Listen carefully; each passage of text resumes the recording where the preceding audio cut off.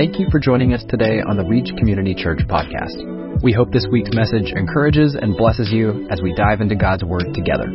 Our mission at Reach is to see lives changed by Christ together in community by loving God, loving people, and reaching our world. We'd love to have you join us next Sunday. You can learn more about our mission at reachcommunitychurch.com.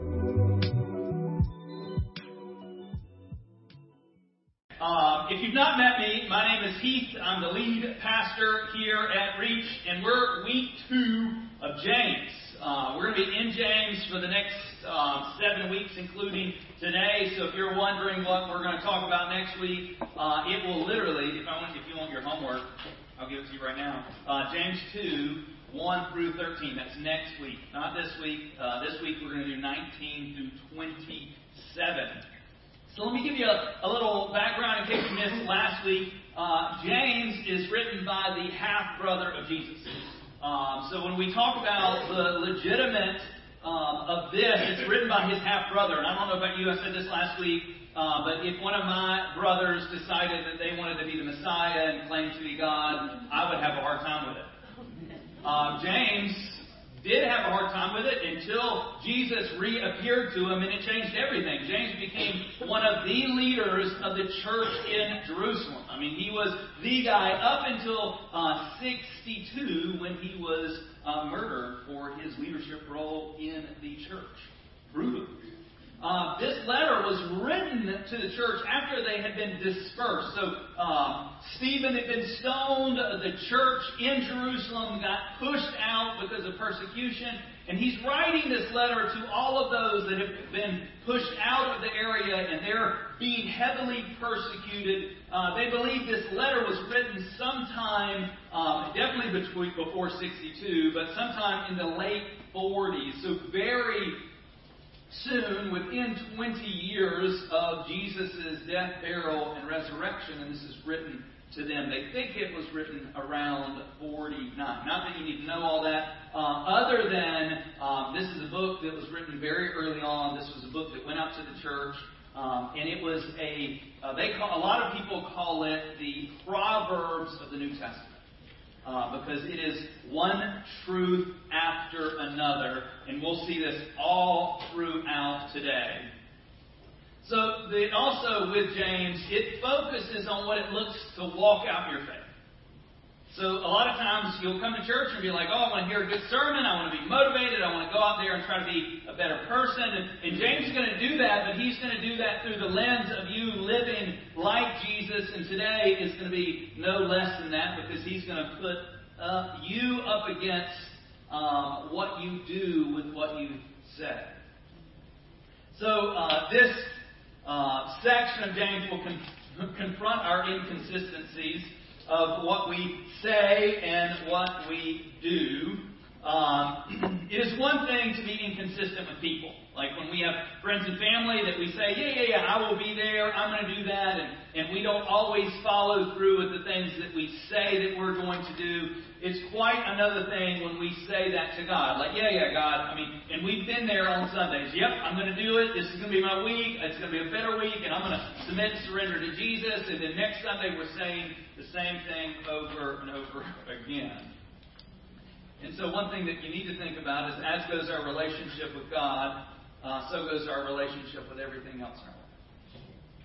It is the one thing, if you're struggling in an area of your life, the first area that you need to fix is your relationship with God, because it will help all the other areas. If you're struggling in your marriage, yes, work on your marriage, but you personally work on this idea of surrendering to Jesus, because Jesus will make you the husband or wife that you need to be. When we fail to live surrendered, we get in trouble. And it works through every single piece of our life. So before we get into our first verse, let me pray. Father, I'm not immune to any of the words that are getting ready to be taught today. Lord, we want to be people that reflect you, and the only way that we reflect you is being doers of what you say. Lord, we declare here at this church that it is not by our works that we are saved. We are saved by grace alone. but it is what we do that shows who we are. So, Lord, I pray that our demonstration of our faith would be living out your word. So as we read the word today, Lord, I pray that you would motivate us to put ourselves before your word and let your word lead us to life and life abundant. Pray these things in Jesus' name. Amen. So today I've got a few less verses. Last week we had a ton. I think we were through 18 verses. I got a little less than that today. But verse 19 starts off with, know this. Remember, last week we talked about this idea of God testing our faith. Consider it all joy, or count it all joy, my brothers, when you face trials of many a kind. Because it is through those that you're steadfast, like through those that you become whole and complete, lacking in nothing. So he told us all these things, and then he's going to put us up to what we need to put ourselves up to, which is his word. He says, know this, my beloved brothers, let every person be quick to hear, slow to speak, and slow to anger. For the anger of man does not produce the righteousness of God. Quick to hear. Some of us struggle with that. If you understand what these are, most people in this room are in one of two categories. You're either a verbalizer or internal. So verbalizers, we process everything with our mouth. We just say a bunch of stuff. That's me. I say way too much, which I'm going to quote one of my favorite verses here in just a second that deals with that directly. But I process things out loud, out of my mouth. I just talk. Sometimes that's how I process. My wife, on the other hand, is not like that. She's an internalizer. She has to take what's going on inside and think about it before she ever lets words out, which is really a smart way to live, coming from me. So some of you are like sitting next to your spouse going, yeah, you need to be slow to speak. Quick to hear. I heard this, and you've heard this before. That's why God gave us one mouth and two ears. Yes, probably we should take that even down more and talk less. Listen to this in Matthew 12, verse 36. It says, I tell you, on that day of judgment, people will give account for every careless word they speak. By your words you will be justified, and by your words you will be condemned. Words are a very powerful thing. Some of us in this room have wounds so deep in our life that we don't even know what to do with them or how to fix them because of words spoken to you. Like I've broken things of me because of words spoken over me in like middle school. If you ever wonder why I work out and why I do these stupid things like 75 hard, it's because of middle school. It's because, and I was not a large kid, but I was a chubby kid. And I had nicknames, and I've said this before, so you may know this already, but like when I was in middle school, my nicknames were Beefer and Pillsbury Doughboy. Pillsbury Doughboy. And so, like, literally, I would have people come up and poke me in my stomach. And for those that remember Pillsbury Doughboy, he was this character that would come and try to sell their... You know what I'm saying? He was so cute, and they wanted to just poke him in his belly, and he thought it was funny. I didn't. I didn't think it was funny. I didn't like it at all. But things in our life, this is why words are so important. This is why when we're hearing this, when he's saying be quick to hear and slow to speak. And so I don't get an out because I'm a verbalizer to just go, well, that's the way I am. That's the way God made me. No, God made me with the ability, one of the fruits of the Spirit, which I'm not going to get into all of them, is self-control. So to say that like it's just who I am is really a slap in the face of those that love you. Because you're saying, and this is going to be painful, and I'm speaking to myself, so don't feel like, man, he is just beating me up. You're saying to them, if it's just who I am, that I don't care enough to work on me to change the thing that hurts you. And I'm telling you what, like, I've been married for 25 years, and this is a work.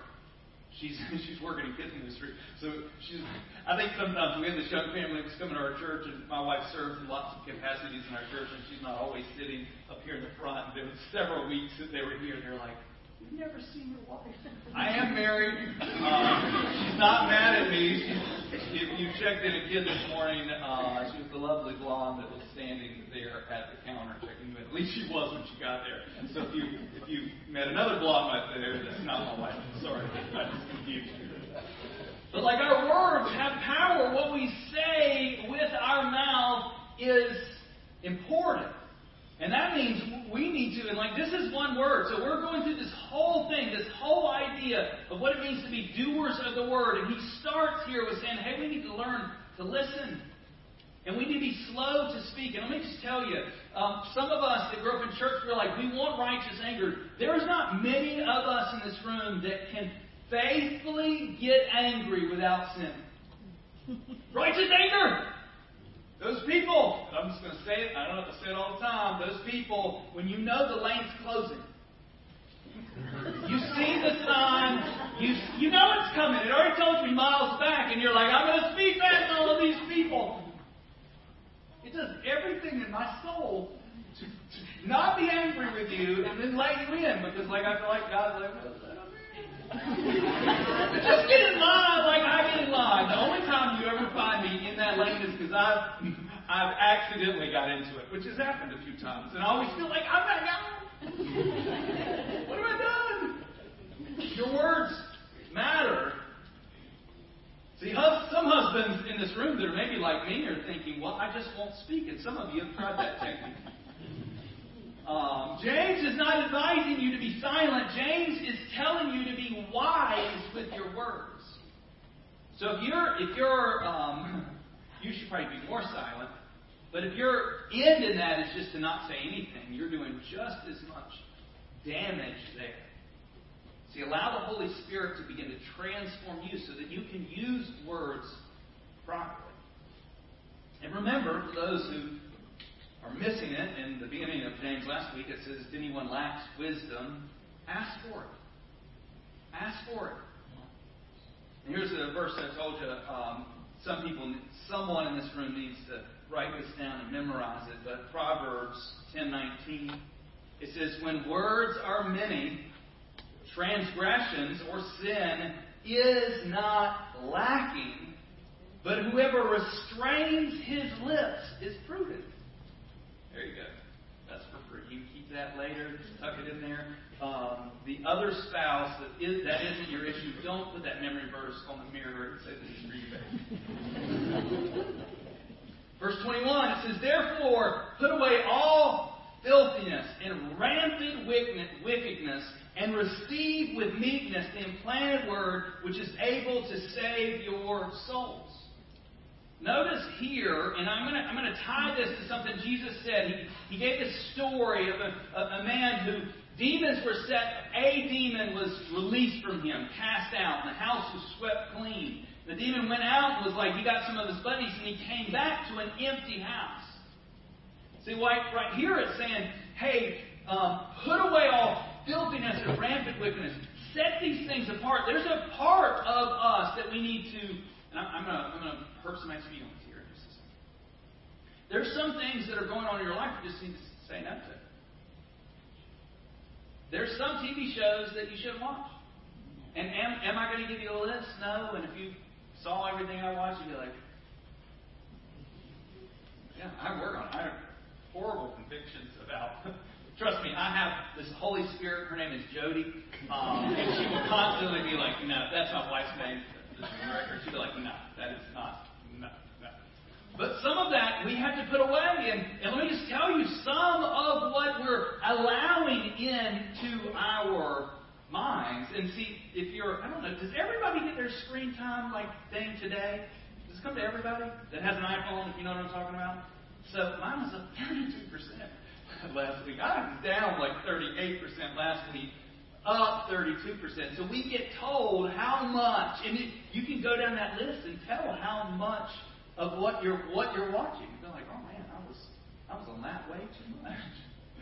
See, some of you can bring to church and be like, yeah, my number one is my Bible app. Who will?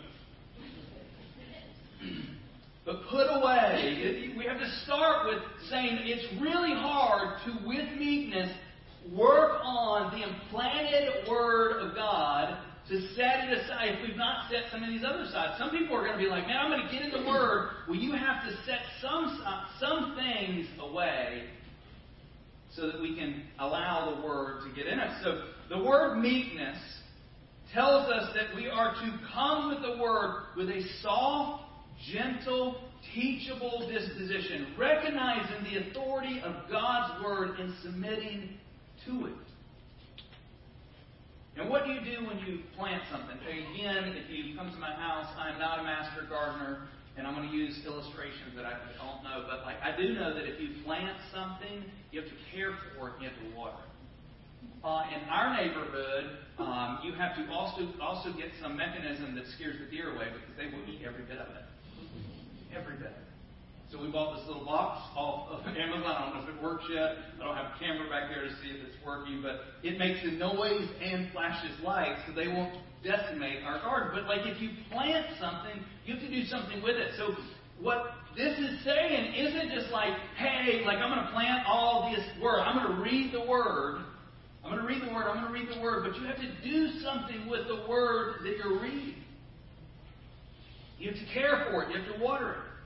And this last phrase here, it says, which is able to save your soul. This verb, save, implies not merely the salvation of your soul, but also the restoration of life.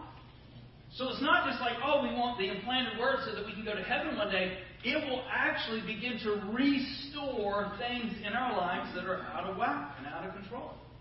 Verse 22, it says, be doers of the word and not hearers only, deceiving yourself. Just as a person who has no interest in hearing the Word of God is horribly deceiving himself or herself's spiritual condition, so is the person who is content to just to hear and not obey. The most dangerous thing that you can do as a Christian is to come to church on Sunday and listen and do absolutely nothing when you leave. Amen. See, church is not intended so that you could check off your spiritual to-do list. Like I've read my devotions this morning. I went to church this week. The church and your word is meant to be placed before you so that you could be changed by it. Be doers of it. Look at this in John 13, verse 17. It says, if you know these things, blessed are you if you do them. If you know the things that you ought to do and you do them, if you know the Word and you're living it out. And look, there's no one in this room, including me, that is perfectly doing this. Perfection is not what we're striving for, but it's not our end goal. Because it's not something that we're going to get there. It's something that we're going to continually be blessed by as we walk it out. In verse 23, it says, if anyone is a hearer of the word and not a doer, he is a man who looks intently at his natural face in the mirror. For he looks at himself and goes away and at once forgets what he looks like. But the one who looks into the perfect law, the law of liberty, and perseveres, being no hearer who forgets, but a doer who acts, he will be blessed in his doing. Don't judge me on this. This is in our house. This is the mirror that I had. Not mine. Not mine. But I don't care. Even if it is, it works. It on here says, you look amazing. You should get a mirror that tells you that you look amazing. But if you wake up in the morning and your hair isn't what it is right now, and your face isn't what it is right now, there's no makeup on, you've got like gunk in your eye, you might have a drool stain down your mouth. Like before I came here, I'm so lazy about shaving. Most of you are like, man, he is always clean shaven. I shave on Sunday mornings every week. I don't, like if you see me Friday, you're like, you're growing a beard. No, I just don't want to shave other than once or twice a week. I do shave my neck and my cheeks so I don't look like a homeless person. But like my son was like, oh man, you look really old. it is mostly gray. But if you get up in the morning, the intent is that you would go and get before the mirror, please. I mean, some of us have done it. It's just been, we got up too late and we run out of the house and we're not sure what's going on. We didn't have time to look at the mirror, and we notice people are looking at us funny. But we're like, no, I'm pretty good. See, what a mirror is, you're to look at it and to do something about it. What it's saying here, if you just read the Word, it's like you're getting into the mirror. You're looking at it, you're like, ooh, yep, I need to clean that out. I missed a spot. I need to do this. I've got to do some pimple care or whatever. Face treatment. I got to clean this off, whatever. To look at it and do something with it. To read the Word and see the things that are going on in your heart and soul, because that's what happens. If you're reading the Bible on a regular basis and there aren't things that are convicting you, then something's wrong. Like if you're just reading it, because sometimes we'll get into this mode. I get into this mode. It's like, man, I need to read the Bible, so I'll read the Bible. And then later on in the day, somebody will be like, oh, even Mason loves to bring up something that was in the one-year Bible. And I was like, I read it. Like, what happened? But we can just read it to read it because we feel like this is our spiritual thing to do. No, we should look at it. Man, I really messed up my hair. But look at that. You put enough product in there, then you can just write it back. But that's the purpose, that we should be looking into the Word, and when the Word shows us something that our faith and our life doesn't reflect, then the only option is to change us. The problem what's going on with our world is they've looked into the mirror of the Word and say, I don't like that, and I don't think this is what it says. And they change it to fit them. And then they have I'm making this up as I go on. And then they have a piece of their Bible that says, you look amazing, even when you don't. Even when you don't. So maybe we should get a mirror that may lie to you, because one day you may look amazing and one day you don't. See, this idea of looking intently, we've got to sit long enough. Like, I can't walk by a mirror and be like, yeah. Like, I have to look at it. And we have one left. I tell you guys, we go through the one-year Bible and encourage people in here, and I give away for free. We have one on our table. I just ordered 8 more, so if you're the lucky person that wants one of those today, grab it. They're for free. All it is the Bible that's split up into a year. Each day you'll go to the day and you'll have a reading from the Old Testament, the New Testament, Psalms, and Proverbs, and within a year you'll read the entire Bible. Psalms and Proverbs you'll read multiple times, but the idea isn't just to screw it. The idea is to let it change you. Look close enough to see the things that need to happen in you. So, not talking about your actual mirror at your house. This is a question for you to answer inside of you. When was the last time that you really looked into the mirror of the Word? That's the question today, because we cannot be doers of something that we don't see.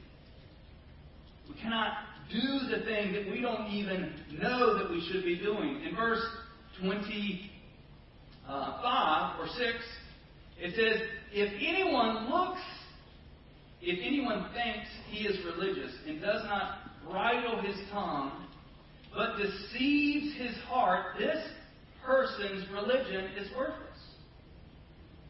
I asked Maud, I don't know if you know Maud. Maud's the one that plays, I always want to call it a violin, but it's not a violin. It's a viola. So close. So Maud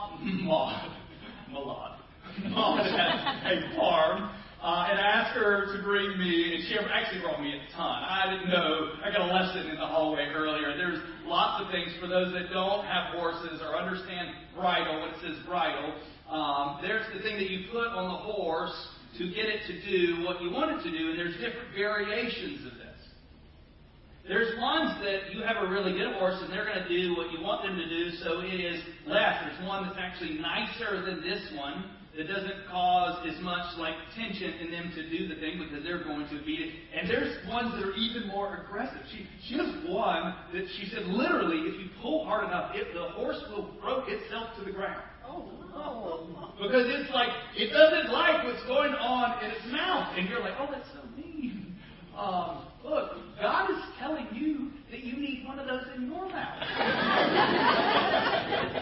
You're like, how dare they do that to the horse? I'm telling you, Jesus, through his half-brother James, is saying, brother, you better put one of these in your own.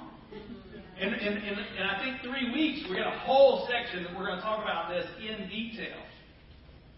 For a bridle is meant to go into the mouth so that you can control the horse. And you're like, why are we controlling the horses? Because they're at least a burden. They're meant to be ridden and used. And this goes in their mouth. And when you pull on the reins, because it's putting pressure on the roof of their mouth, it's causing them to go. And this is what he's saying should be happening with us through the Word. It is putting that Word in our mouth. And when it's like that Proverbs 10:19, when words are many, sin will abound. We need to think, I've got too many words that are coming out of my mouth. We need to think about the things that are coming out of our mouth. And God's saying to us, if this isn't part of what's going on in your life spiritually, then there's something wrong. Some of us are thinking, man, people are they just don't like to hear the truth. Don't elbow anybody, please. If people would just like to hear the truth, let me just tell you, most of the time, you're not the person to deliver that truth. Sometimes we're only going to hear that truth from God the Father. Now, there are some people in your life that God's going to put you in their life so that you can show them, so you can speak that truth. But just remember what Matthew said about that speck in your brother's eye. Make sure that you remove the log that's sticking out of yours. And this is what James is doing. James is going throughout the whole Bible to place you in front of the Word and saying what needs to change. I got a group of guys where this is our memory verse for this month, or the first part of it. Matthew 12:33. It says, either make the tree good and its fruit good, or make the tree bad and its fruit bad, for a tree is known by its fruit. And he's talking specifically to the Pharisees. It says, you brood of vipers. These are like the preachers of the day. And Jesus is saying, you brood of vipers. How can you speak good when you are evil? Because the whole thing here is saying, hey, an apple tree, guess what it's going to produce? Apples. A fig tree, it's going to produce figs. The briars are not going to produce anything that we want to eat. It's just what it is. And he goes on here. It says, from out of the abundance of the heart, the mouth speaks. Your mouth is telling everyone around you what you believe. It's telling everyone around you what's in here. And for those that think, no, that's hidden. No, it's coming out. I found this story. So the great Methodist preacher John Wesley, years and years ago, and you're going to be like, what is she talking about? I'll explain a little bit. Was once confronted by a very critical woman who said, Mr. Wesley, the strings on your bow tie are way too long. So they wore a bow tie and had little strings that hang down from the bow tie, and she didn't like it. She thought they were way too long. And why she was the bow tie police, I do not know. Wesley secured a pair of scissors and asked the woman if she would trim them to her liking. And after she did so, Wesley said, your tongue, madam, is an offense to me. It's way too long.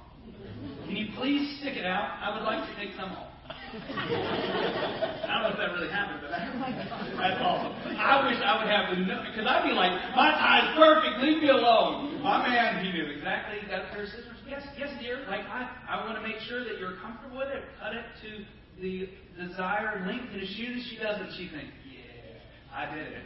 Bam! Oh, knockout punch. Here's another question for you. What are your words telling others around you about you? Verse 27. It says, religion that is pure and undefiled before God the Father is this: to visit orphans and widows in their affliction and keep yourself unstained from the world. See, our religion is useless if it does not tame our tongue, move our hearts, and separate us from the world. Anyone who thinks otherwise deceiving himself in his own heart.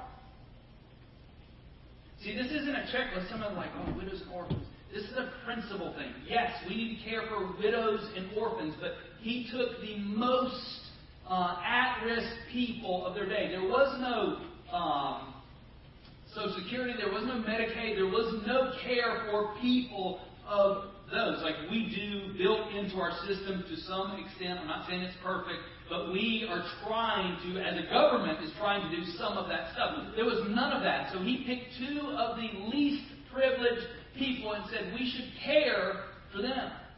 This is true religion. Everybody likes to say, oh, like my religion is good, my religion is good. The purity of that is, do you care for those underprivileged around you? And do you keep yourself unstained by the world? To do that, we have to not consume what the world is giving us. And we get a choice. We get a choice what we're going to stream, what we're going to click through. And I'm just telling you, I know I sit up on the Starbucks, the little soapbox, and some days, like, I've not been on Facebook in 2 years. I have Instagram and Twitter, and I'm waiting for Apple to be like, what's wrong with you? Because, like, I download them onto my phone. Part of them I use for a little side business that I do, and then I delete them off of my phone. I delete. So it's like, I'm wondering if they're like, is there something wrong with the app? Or why are you deleting it and undeleting it over and over again? Because if it's on my phone, like I'll stream through this thing, and it is a deluge of information, and most of it is garbage. Yeah. If you're going to leave yourself unstained by the world, you cannot put your mouth to a garden hose, forget a garden hose, to a fire hose of the garbage that's being poured out by our world and not be unstained by it. You just can't. You cannot. I cannot. It is easy to be a very good Pharisee while the world is crying out for a good Samaritan. See, the Pharisees were the ones, they were picking on this, why don't you do this, this, and this? And Jesus gave a story like, who is our neighbor? And the hero of the story is a Samaritan. If you don't know what that means, the Samaritans were like half-breeds. Not half-breeds, but they were half-Jew. They had done what the Lord told them not to do. They had intermarried with other people groups, and they were tainted in the eyes of the Jewish community. They were, no, stay away from them. They were never the hero of the story that a Jew was telling. Never. In this story, one person is injured on the side of the road, and all these religious people walk on by, and they don't do anything about it. The Samaritan, what normally would be the villain of the story, becomes the hero. And he loves this person that he did not know. He paid for his stay. He left extra money with the innkeeper to care for him while he recovered. He said, if there's any left that this didn't cover, when I come back through, I will pay the difference. Listen to this in 1 John. And this isn't just James. Most of the things that you will hear in James are resaid over and over again throughout the whole New Testament. 1 John chapter 3, verse 17. It says, but if anyone has the world's good and sees his brother in need, and yet closes his heart against him, how does God's love abide in him? Little children, let us not love with words and talk, but in deed and truth. right around this community, especially Wilmington, and you see our homeless population is there, and you see this, you feel this. I think one of the best things that I've seen a group do, because I'm not saying it's always a good idea to give people money. I'll just say that. Chris and Eileen had a group, and they made bags that they kept in their car with bottled water, food like granola bars, Band-Aid, like things that were practically needed for them. And when they got to a scenario like that, they would be ready. They would be in their car, and they would hand out this little basket or a little paper bag. Free idea. You can do that. Keep that in your car. But it is our duty as a people of God to see those hurting, longing to be helped, to help people.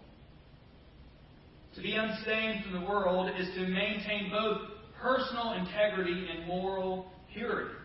It is to refuse to allow the world to set the standards for our beliefs and our conduct. If we look at the world, most of the problem with us is we've looked at the world and we tell ourselves that we're better than the world, so we're doing all right. The problem is God never asked us to look at the world and compare ourselves to the world and then behave better than them. God says, look at me and be holy as I am holy. Follow me, deny yourself, and change. So I'm going to go through some questions for you this morning as we close.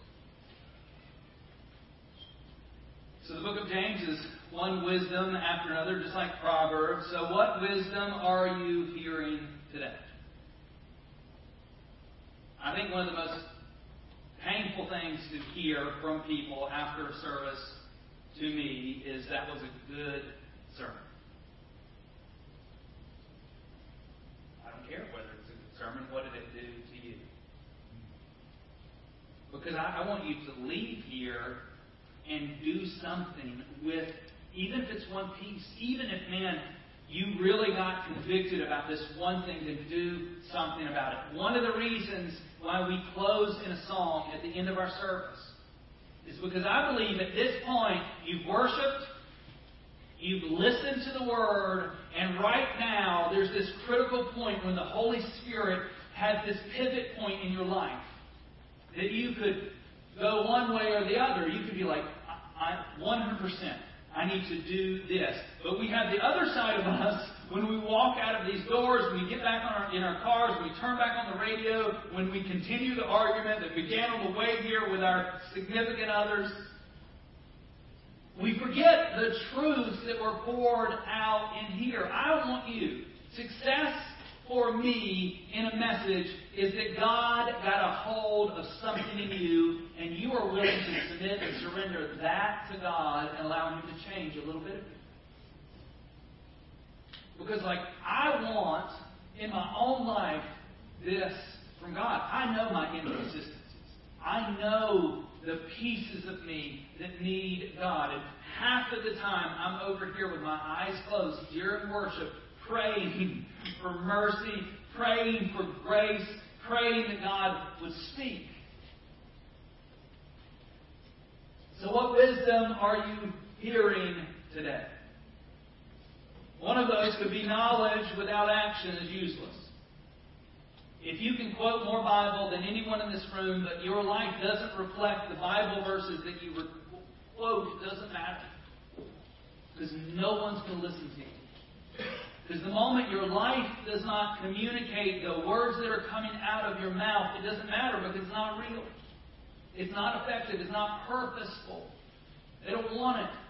But when your life, not in perfection, but your life, you're trying to model after the words. Like one of the verses that I was memorizing with a group is Philippians 4, 6, and 7. It says, do not be anxious about anything, but in everything, by prayer and supplication with thanksgiving, make your requests known to God. And the peace of God that passes all understanding will do what? It will guard your hearts and your mind. In that same thing, we'll have moments for anxiety. I don't know about you, But I'll quote, I just quoted that Bible verse, so you know that it's inside of me. I have it ready for me. But who still struggles with anxiety and worry and fear? We were having a discussion with our group, and I was like, okay, well, that sounds like anxiety. What do we do with our anxiety? We pray. We allow God to change it, because He doesn't necessarily just free us from that moment. Just like we talked about last week with Count It All Joy. He's with us in it. So here's another thing to think as we're going through this. Are you preparing yourself for the Word? Not just reading the Word. Are you faithful with reading the Word on a weekly basis? But are you preparing yourself to read? Are you preparing yourself to receive what it's going to say? We should prepare our heart before we... One of the reasons in my notes that I have, after the intro is prayer, is because I don't want to begin talking about His Word without praying. We shouldn't open His Word without going, God, You are true. You are good. And I want to hear You this morning. Are you receiving it with meekness? Are you allowing its reflection of you to say, okay, well, I'm going to humble myself to what You say instead of trying to change You to me? Are you a doer of the Word? Is there words that you know that you're not doing? I'm not talking about ones you haven't read, so you don't know whether you're doing them, but the words that you have read, are you doing them? And here's a test to this. Are you a doer of the Word? You're like, yeah.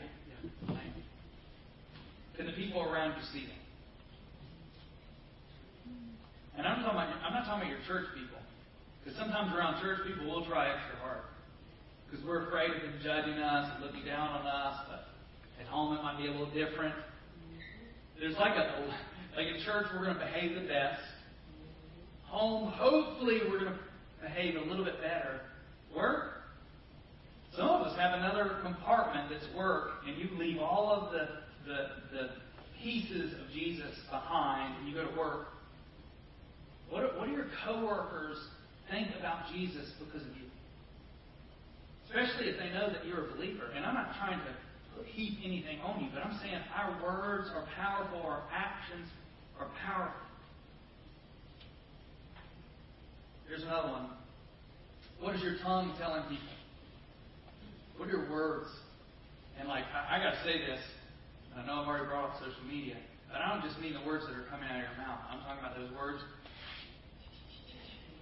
for you. There's something about social media where I'm telling you, I've been on Twitter sometimes, and there'll be somebody that'll say something pretty awesome, and I'm like, great.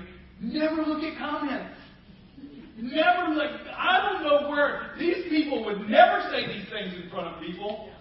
But somewhere on social media, we're I'm about to break out some truth. Man. But what is your tongue and the words that are coming out of your mouth and out of your mind that are getting themselves into print doing? I'm going to invite our worship team back up. And here's what I want out of this last little section of our time in service. Most likely there's not just one thing that you're like, man, I do need to work on this. Man, I need to do this thing. Invite the Lord into your mess. And I mean that. Some of us are afraid to invite God in because it is a mess, and you're afraid of what He'll think about that mess. Look, He's the one that made Himself the one that helps you clean up the mess. He didn't say, I've come into the world to give you life, but I need you to fix everything before I come in and fix the things that need to be fixed. Invite Him into the mess. And maybe your words are not communicating what you believe about Jesus. Maybe you aren't preparing or even in the Word. The greatest thing that you can do this week is just open it up. There's so many tools at our disposal right now that we can get in the Word and allow it to do that over and over again. Allow it to do the thing in us that changes us. And the key here is not just inviting the Lord into our mess right now. The key is inviting Him into our mess over and over again. Tomorrow morning, the best thing that you can do when your eyes pop open from a night of sleep, good or bad, is to acknowledge His presence and invite Him into your day. You say, God, I may mess up lots of things, but I want You to be here with me. I want You to lead and guide me. If we would begin to look at the Word intently and allow it to change us, we would change our world. We wouldn't have to have classes on marriage. We wouldn't have to have classes on parenting if we would allow ourselves to be submitted and surrendered to God and allowing Him to change us, because these things would get better over and over again. So what will you do today? Will it be another day that's that was a good message? In an hour from now, somebody's like, oh, what did you talk about? I don't really. Just pick one thing. And you have your phones on you. And here and in your phone, there's these things that you can write notes in. I record before you leave, whether it's a journal or your phone. I would make a declaration in writing. This is what I want to do this week. And then, if you want to really do it, show somebody else. Let's pray.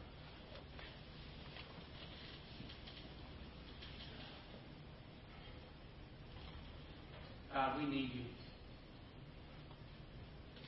Lord, You're happy to walk into our mess. You are happy to walk into Adam and Eve's mess right after. And You've been working in and through Your children since then. And You loved our mess so much that You sent Your Son into it to live the life that we could not, so that we could be freed, so that we could have liberty from that sin that entangled us. Lord, we want to be people that declare that You're our King.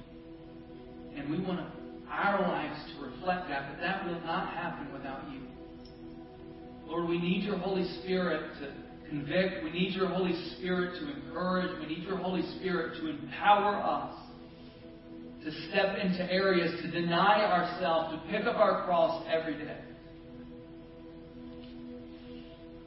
Lord, I believe right now that the Holy Spirit is talking to people in this room, that there's things being brought up to their attention that You're saying, hey, this is what I want you to do this week. This is what I want you to work on. And Lord, I pray that right now that we wouldn't look at that and go, oh man, there's something I need to fix, but we would look at that's one step closer to freedom. That's one step closer to who You've made me to be. So, Lord, let us, with meekness, approach Your word. Let us look intently at it. And let us do everything in us to walk with You and walk out that truth. Lord, if there's anyone in this room that they don't know You, Lord, we can't walk with You if we don't know You. We can't read Your word if we're not in it. Lord, if there's anyone in this room that's like, I need deliverance. I need help. Jesus, I pray that You would become their help today. Lord, that we would acknowledge our need for You. And that we would lay our life down and pick up Yours. So thank You for Your grace. Thank You for Your mercy. Lord, allow James to work in us over these next 6 Sundays. We pray these things in Jesus' name. Amen. Thank you for joining us today on the Reach Community Church podcast. We'd love to have you join us next Sunday. You can learn more about our mission at reachcommunitychurch.com.